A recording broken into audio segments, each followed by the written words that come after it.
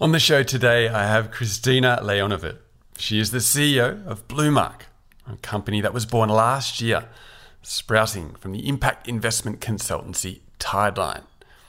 Now, Bluemark has a very specific focus, and that's to provide third-party verification of the impact investment practices and performance of the world's leading impact practitioners.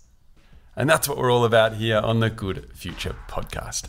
I'm your host, John Treadgold, and I'm asking the big questions about the business of sustainability, the new economy, and how your spending and investment decisions can have an impact. There's a dizzying array of impact frameworks available today, and more seem to pop up every day. This is progress. But as impact investment pushes into the mainstream, we face the paradox of success. It's the challenge of maintaining impact with integrity and pushing back against impact washing. And this is where independent verification comes in. When the IFC launched the operating principles for impact management, they were well aware of this. And one of their 9 principles is actually a requirement for investors to undergo third-party verification. And so far, the large bulk of the signatories to the impact principles have gone to Bluemark for their impact audit. And with this rich source of impact data, Kristina and her team have aggregated the results and have begun work on a benchmark for what the best impact investment methodologies look like and where there's area for improvement. But I'll let Kristina tell you all about that, so let's get into it. You can find all the show notes on my website at johntreadgold.com. And if you'd like to offer some words of encouragement, please leave me a review on iTunes, which will help more people find the show. All right, let's dive into my conversation with Kristina Leonovic. Here we go.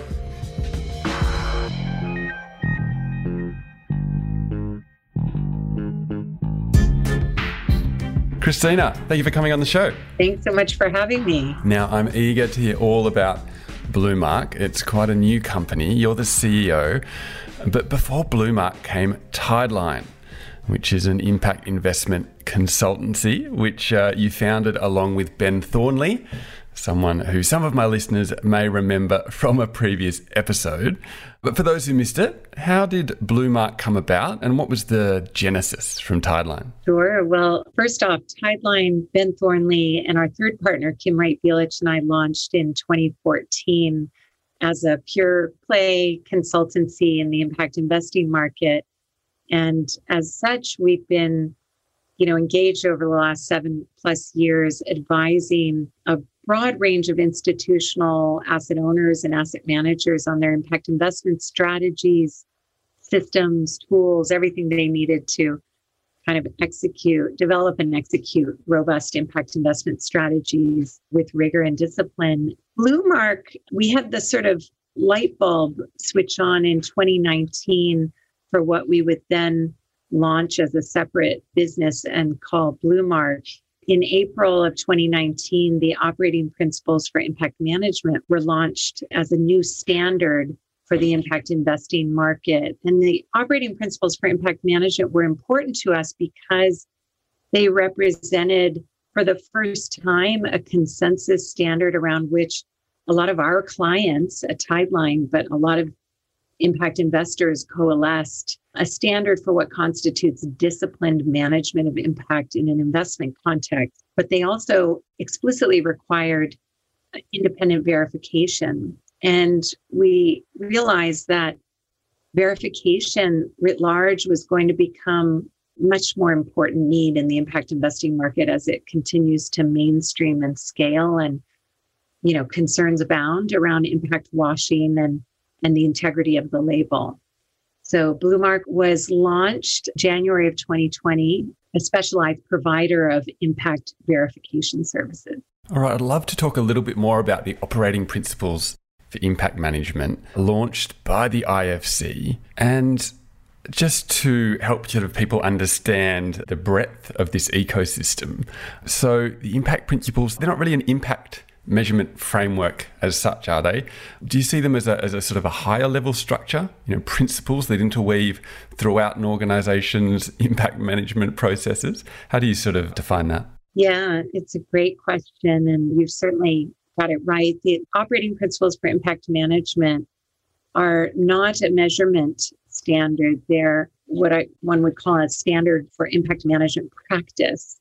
And I think that really reflects an evolution in the impact investing industry's sort of focus over time. In the early days of impact investing, there was a lot of focus and discussion around measurement, that was the primary bar by which you could evaluate whether or not something was truly an impact investment, if they were measuring the impact results against which the impact intentions were formulated.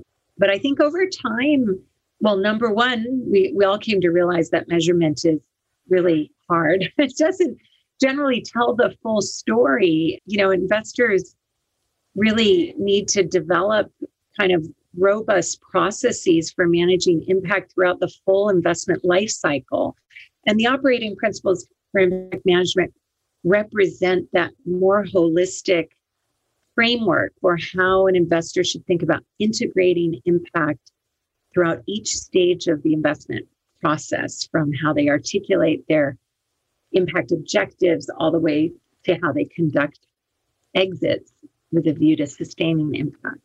And there's lots of different parts then that are going to sort of hang off this, I don't want to use the term framework because that's overused, but this sort of broader philosophy. You've got the likes of GIN's IRIS Plus, right? A impact measurement framework. You've then got the Impact Management Project, a couple of names that I think people will understand.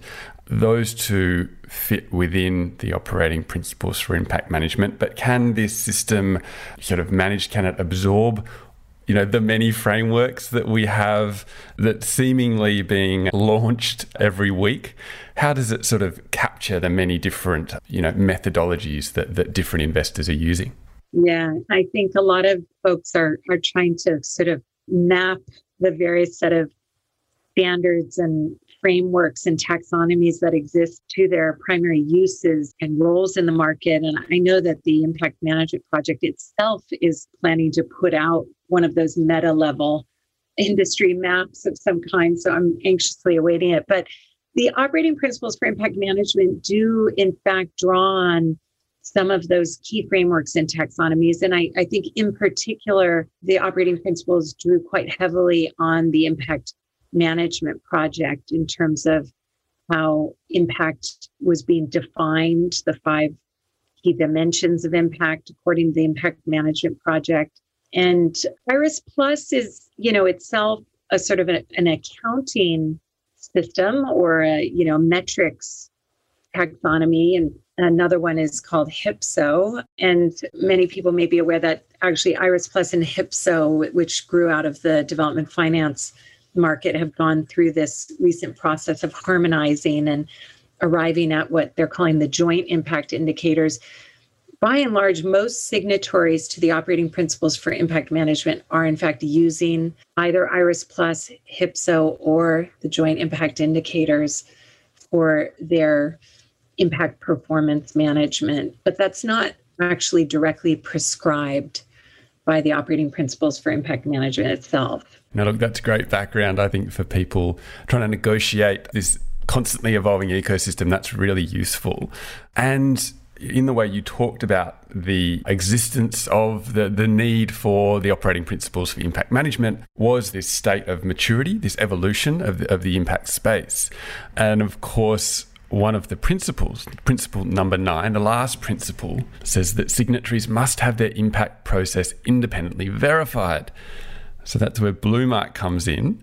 You released the Making the Mark report last year, the results of your first batch of verifications, and then you followed that up with a benchmark report that covers the first 30 impact verifications. So can you tell us about this effort to set a benchmark, which is obviously challenging with such diversity? Yeah, absolutely. Well, as we designed Bluemark's verification service in order to meet the requirement and the growing demand for impact assurance in the market, we had a few kind of core benefits in mind that we wanted to ensure we were imparting to the market and to our clients. And One of them is just that base level of kind of compliance and accountability, obviously with the threshold level of standards. So evaluating the alignment to the principles at some threshold level is kind of point number one. But it was very important to us that Bluemark's verification service went well beyond what would be just viewed as a compliance activity or a sort of tick the box exercise. We wanted to ensure that our verification service was also identifying sort of the degree and extent of strength and alignment of an investor's system to the impact principles. And by doing so, we also wanted to ensure that there was some degree of comparability, across investors. So in order to do that, we embedded in our verification methodology sort of a proprietary scoring and approach, but based off a very consistently applied, structured kind of methodology for verification, and one that is, obviously deeply grounded in the letter and spirit of the impact principles. And so as we got to a greater critical mass of clients, we realized that there was a lot of value in having applied that scoring methodology, because it could be sort of aggregated up to provide a picture of what we consider a robust sample. It's obviously not a fully market representative sample at this point, but it's quite robust. And the benchmark, allows one to look at how it looks against the impact principles, but also when we cut the set between sort of top quartile, bottom quartile, and sort of the everything in between, we were able to identify what we call practice leaders in the top quartile and practice learners in the bottom quartile, those who have a lot more areas for improvement or gaps that need to be filled. Leaders and learners. That's a great way to put it. Very diplomatic. Can you tell us about the characteristics of the impact investors verified? I imagine that they're already kind of the best in some ways because they've put their hand up to be signatories to the impact principles. Is it all private equity? Is it emerging markets focused? Are there some key characteristics about the groups captured? Well, one of the reasons we were excited about our sample and this latest Making the Mark report was because we felt our sample really was quite diversified. So it actually represents a fairly broad array of types of investors. So there's about 23% are development finance institutions, groups like the CDC in the UK or DEG in Germany, FinDev Canada in Canada, for example. Another 30% are what we call diversified asset management, more mainstream players, if you will, like UBS, for example, or KKR. And then we have about 33% that represent impact only, kind of impact native managers, and then sort of another 13% that represent different types of organizations. And by asset class, it is not all private equity, although the impact principles are written in a language that I think is most familiar to a private equity player. We actually have a number of investors in our sample that also manage public debt, fixed income, private debt, and even one or two with some public equity assets in the portfolio. There's a big delta there, isn't there, between the asset allocations of DFIs as opposed to listed equities. And I'm constantly always asked this question, and we could talk for hours about it, but impact in listed equities, such an interesting issue, obviously complicated by the fact that these are big public companies operating on a secondary market, very difficult to have influence and also difficult to measure impact, which is central. How do you see that? Do you see there an evolution? Are you optimistic? Do you see it as genuine impact? Well, I think it's fair to say that it is quite difficult, as you just said, to have real measurable impact in a listed equities setting, and quite difficult to align to the operating principles for impact management. There are limited cases, however, where I believe that an investor can have a direct and specific contribution to the achievement and impact, generally the lever in a public or listed equities context is through shareholder engagement. So one thing's for sure, I think it has to be a very actively managed strategy. Beyond that, I think there has to be very, very clear definitions for what types of impact the manager is seeking. And there has to be very clear ongoing engagement around those issues, follow-up monitoring and measurement of progress against those issues in order to actually achieve impact.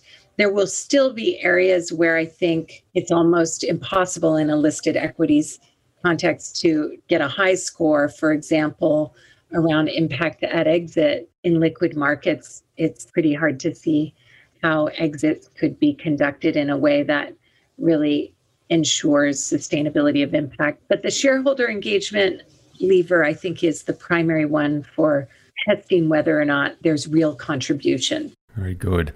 Now, digging into the report a little more, for each of the principles, there was defined a number of practice indicators, and there were a few in there that were really interesting, and I'd love your view on it. Principle 2, there was an indicator aligning staff incentive systems with impact performance. And I think this is one that comes up quite a lot. It seems quite far from current practice. Were there any sort of functional examples of this that were really useful that you came across? Yeah, it's a tough one. I think by and large, those that we do see aligning staff incentive systems with impact performance are doing so through the process of kind of very explicit incorporation into performance evaluation frameworks and methods that then in turn influence compensation decisions. So in other words, they'll have a really rigorous and consistent performance evaluation methodology, well documented, that incorporates not just financial considerations, but impact. And that in turn will influence, compensation. There's a much smaller share that are, I would say, experimenting with mechanisms like direct tying of bonuses to specific impact KPIs or direct tying of carried interest in a private equity context to impact KPIs. We really haven't seen much of that, the latter. It's much talked about, but I think quite difficult to do in a way that doesn't sometimes create distortions or potentially incentives to sort of game the system a bit. In some respects, I think the most robust practice that we've seen have been those that have a really thorough and comprehensive way of evaluating investment team performance on impact and financial. And then principle 4, there was an indicator. It talked about assessing each investment using all 5 dimensions of the impact management project: who, what, how much, contribution, and risk. And I would have thought that would have been really broadly adopted, that those 5 dimensions would be really at the heart of a lot of the structures, but it got quite a low score. I guess I also felt that there wasn't an option to use some, 1, 2, 3, that you sort of had to use all 5 dimensions. How did you see different groups, using the IMP system? Yeah, I think it is that indicator is really asking that question, whether there's all 5 IMP dimensions are being used at once, not whether some subset of them. Almost all of our clients are drawing on the impact management project's 5 dimensions in the way they're evaluating ex ante impact. But I think where, a lot of investors kind of stop a bit short is on both the contribution and risk side, particularly the risk side of the equation. We find quite a lot of investors who are kind of doing the basic sort of who, what, how much, but the contribution and risk, I think, is not always systematically being evaluated for each investment. Yeah, okay. And following on from that then, were there any big gaps that surprised you? These are the world's leading practitioners, really. I imagine you had a high standard for them. So was there anything that you assumed, would have been there, but you were surprised to see it wasn't? Well, I think one that is a big issue for the field, and I think may not be surprising for, real insiders, but for those kind of looking into the market, one of the features we do look at is the extent to which investors are soliciting input from various stakeholders in the ultimate impact of the investment. Those might be local beneficiaries or members of the community, or they could be workers in the enterprise. And very few investors have a concrete or robust way put in place to solicit input on a regular basis from stakeholders. And that, I think, is quite surprising and a big area for improvement in the market as a whole. And, I think we have some new tools for that. 60 Decibels is certainly one group that is providing some solutions for that problem, but we have yet to see a very large number of investors adopt that as a practice. I'd love to sort of zoom out a little bit now. The benchmarking report sort of offers such valuable insights, but also I have a lot of audience members who really want to engage with impact, but they're daunted by the gravity of it all and all of these acronyms we've been rolling out so far. There's so many of them and more day by day. Is there a best practice impact management system that you would advise to, a fund manager that was very green, very fresh, came to you and said, we want to get into it? Is there sort of 1, 2, 3, 4 pieces that you would recommend? I'd start by saying, I think, an asset manager that is truly committed to impact will hold themselves up to 2 levels of accountability for impact. One is accountability for their practice. What sorts of processes, actions, capabilities are they putting in place in order to achieve the intended stated impact? And the other is performance. What kinds of results are they gathering? What data are they collecting to report out on the achievement of the intended impact? So practice and performance is the way I like to think about sort of 2 pillars of accountability for impact. And I think any investor, any investment manager coming to this market needs to think about putting in place the building blocks for both. And on the practice side, no surprise, I think the first thing an investor should do is really internalize and adopt the operating principles for impact management and build a system that partially aligns to it, if not fully. There are certain stretch requirements in that standard. And when it comes to performance reporting, I think committing to providing a clear and complete picture of their impact thesis backed up with relevant data drawn from industry standards like IRIS Plus or HIPSO and aligned to the Sustainable Development Goals, I think is, the beginnings of best practice. I think we have a lot to say on what constitutes quality impact performance reporting. But perhaps that's a topic for another podcast. But I think there are a lot of the basic frameworks out there in the market to draw on to do a robust job of providing a complete quality performance report. Yeah, no, I think that's great. I think that's a broader view of it that recognises the evolution, that we've moved simply from impact measurement to this concept of practice and performance. I think that's very neat. But there is this concept, it keeps coming to my mind, and I wonder if you'd help me sort of think through whether it's appropriate. In the world of software, they often talk about a tech stack. Lots of different applications that all work together, layers of applications. Would you think of defining an impact stack? Would that be the right way to think it through? You could have the impact principles at the top, different methodologies through there. And as you said, IMP are coming out with a taxonomy, a map, which will be really useful. Could these frameworks work better together? Would they benefit from thinking in an API type methodology that helps them to interlink like Lego? Yeah, have you thought about it in that sort of way? Yes, and I wish I was smart enough to solve this problem myself or articulate exactly what all of these various standard setters should do to ensure harmony and interoperability. I think interoperability is the word of the day in impact standard setting market. And there is effort underway. I think we're seeing some encouraging movement there. I mentioned earlier the work to harmonize IRIS Plus and HIPSO into a single set of joint impact indicators in the world of ESG, the work of GRI and SASB and other standard setters come together and harmonize their frameworks is also extremely helpful. On the practice side, I do think about impact management practice as frankly foundational to everything. So as we think about a stack, if an investor can put in place the basic building blocks of a disciplined and robust impact management system and practice aligned to the operating principles, but also probably drawing on,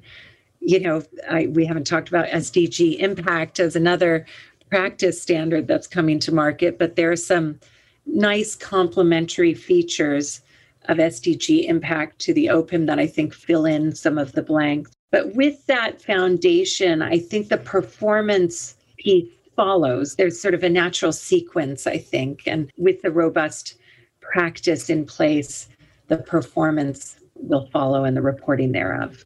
Oh, thank you for that. I think after my very long-winded question, you summed it up in one word, interoperability. And I think, if people take away nothing else today, that's a really useful one. That is a challenge and many people are working on it. So let's be optimistic that we'll get there. And now coming back to your work, Tideline, Bluemark, you've been so close to this stuff, and I think that's clear in your answers and your depth of understanding of it all. But I wonder how you got here. My guests often find their way by very different routes, and that's partly the most interesting part of the conversations I have here, is that it's not the common route that most people find their way to finance and that sort of thing. So, but you started out at the World Bank. You seem to have come more from the humanities and the development world. Can you tell us about that? When did you first discover impact investing? When I first started my career, like anyone, was naively idealistic and really wanted to help save the world in some way. And I thought that the international development industry was the most logical path to take. I had some unusual experiences in grad school living in Central Asia before the breakup of the former Soviet Union. And so I sort of stumbled into a World Bank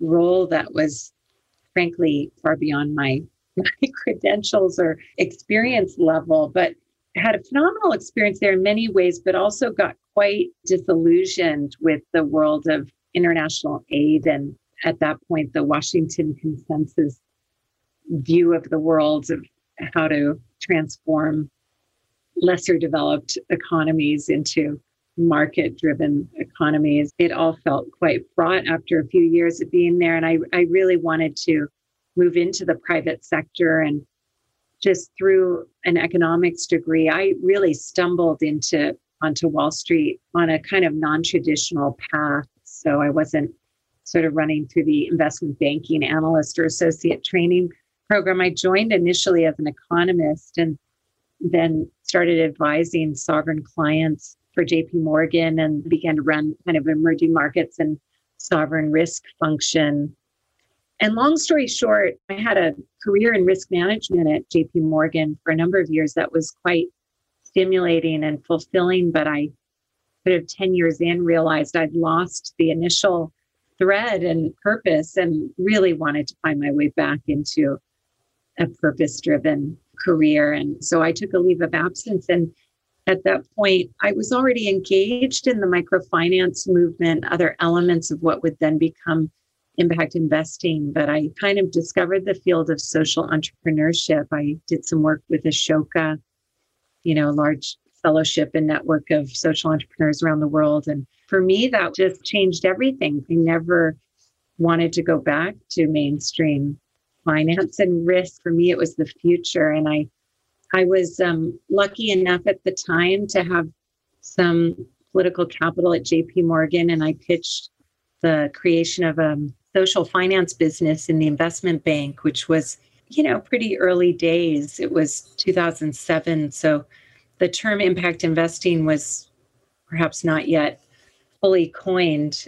And I was able to gain a bit of a front row seat to the early days of building the impact investing market. And from the luxury of a platform like JP Morgan's had some resources to bring to that effort. And that set me on this path, and I've never looked back. I feel that there are a lot of risks and there are days I lose faith sometimes, but I think that this is the future. And I'm very encouraged by how quickly and dramatically the field is growing. Oh, look, thank you for that overview. I think there's so much there, that a lifetime there, that's a career, and there are so many elements I'm keen to dig into. But rolling right back to the start, you did talk about this naivete of international development, and I think that's what many people feel. I certainly was there myself, and seeing it as this amazing, adventurous lifestyle. And when you do crack into it, you realize, in some ways it's another sort of public service role, and there are still layers of bureaucracy, despite, the opportunity to have great impact and work with really smart people. But you very coy stumbled into a role at the World Bank, and that it was above your pay grade. But can you tell us about that? I think nowadays it's so competitive and people find it, very difficult to even get an internship. So how did you find yourself getting sort of a senior role at the World Bank? Tell us about that. It was absolutely directly and singularly related to the fact that I had been spending a number of months in Kazakhstan, and that itself was a complete fluke, really. A professor of mine, an economist, had gone over there to advise President Nazarbayev, who's still the president of that country, on the economic reform and transition plan, and was setting up an economic reform committee, and said, would you like to come and just help essentially be like the assistant to the economic reform committee?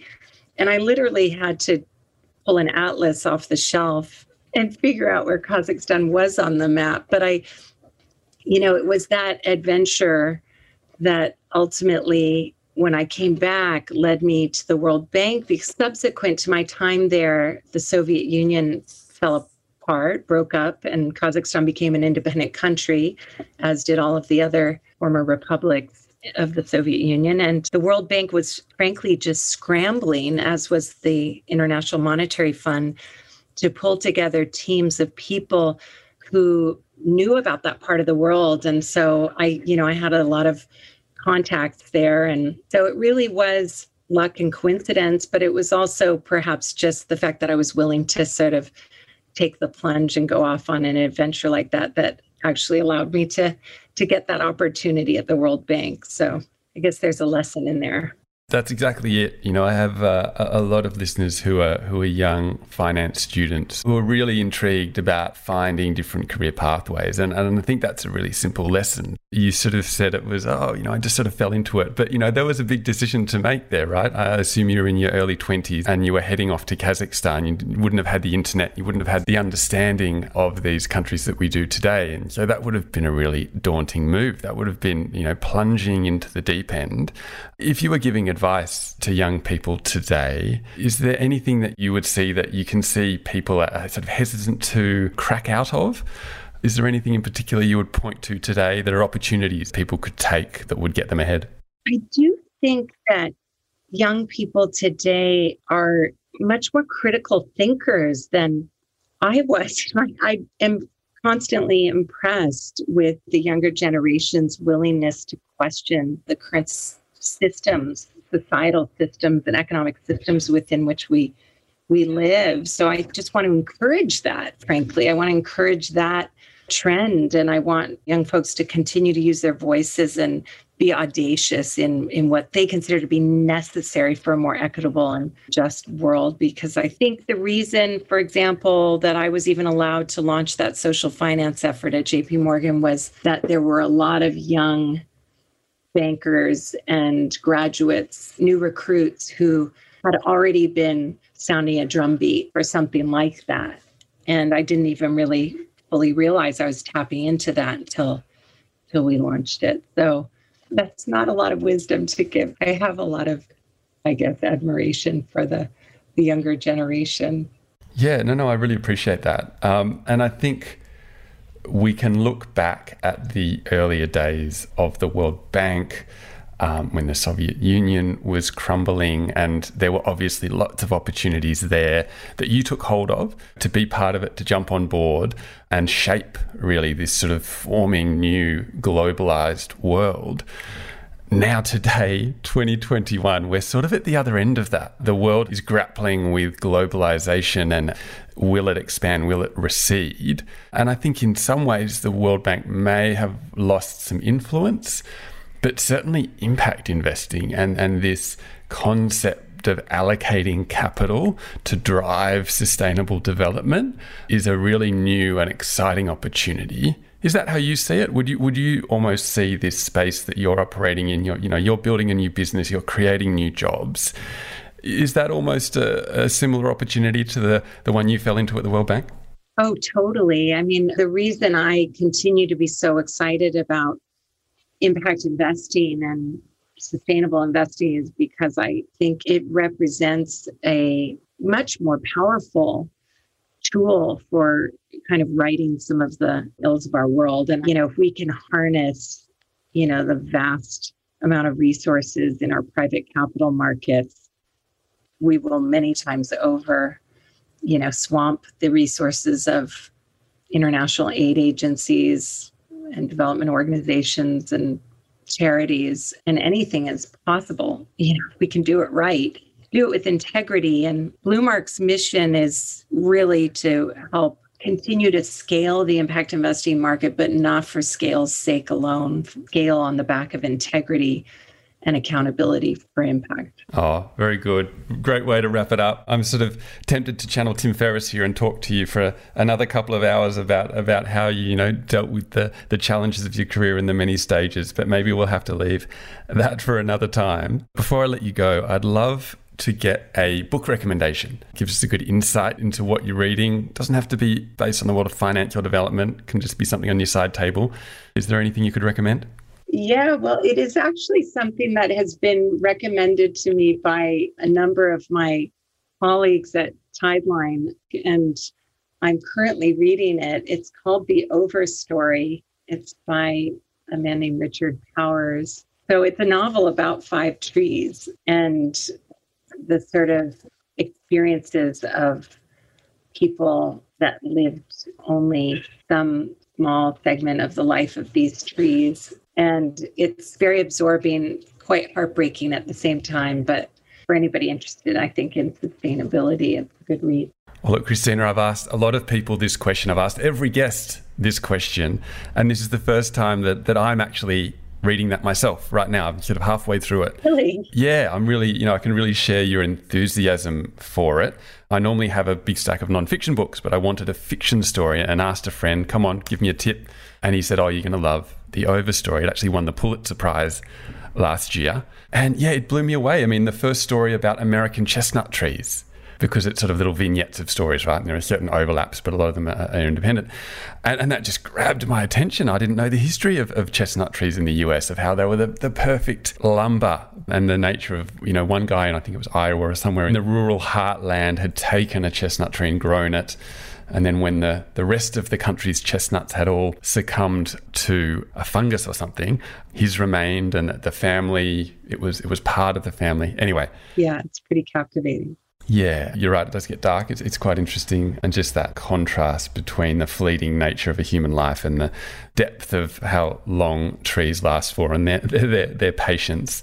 And, the way that they communicate, the sadness of sort of industrial forestry, beauty of old growth forests, and yeah, lots of layers there. So thank you for that. Great recommendation. Sure. Well, look, that's a good note to leave it on. Thank you for all of your insights, lots of depth there, and hopefully Bluemark will keep releasing these reports. They're really great. So thank you. Well, thanks so much, John. Really appreciate it. Great conversation. Thank you, Christina. All the best.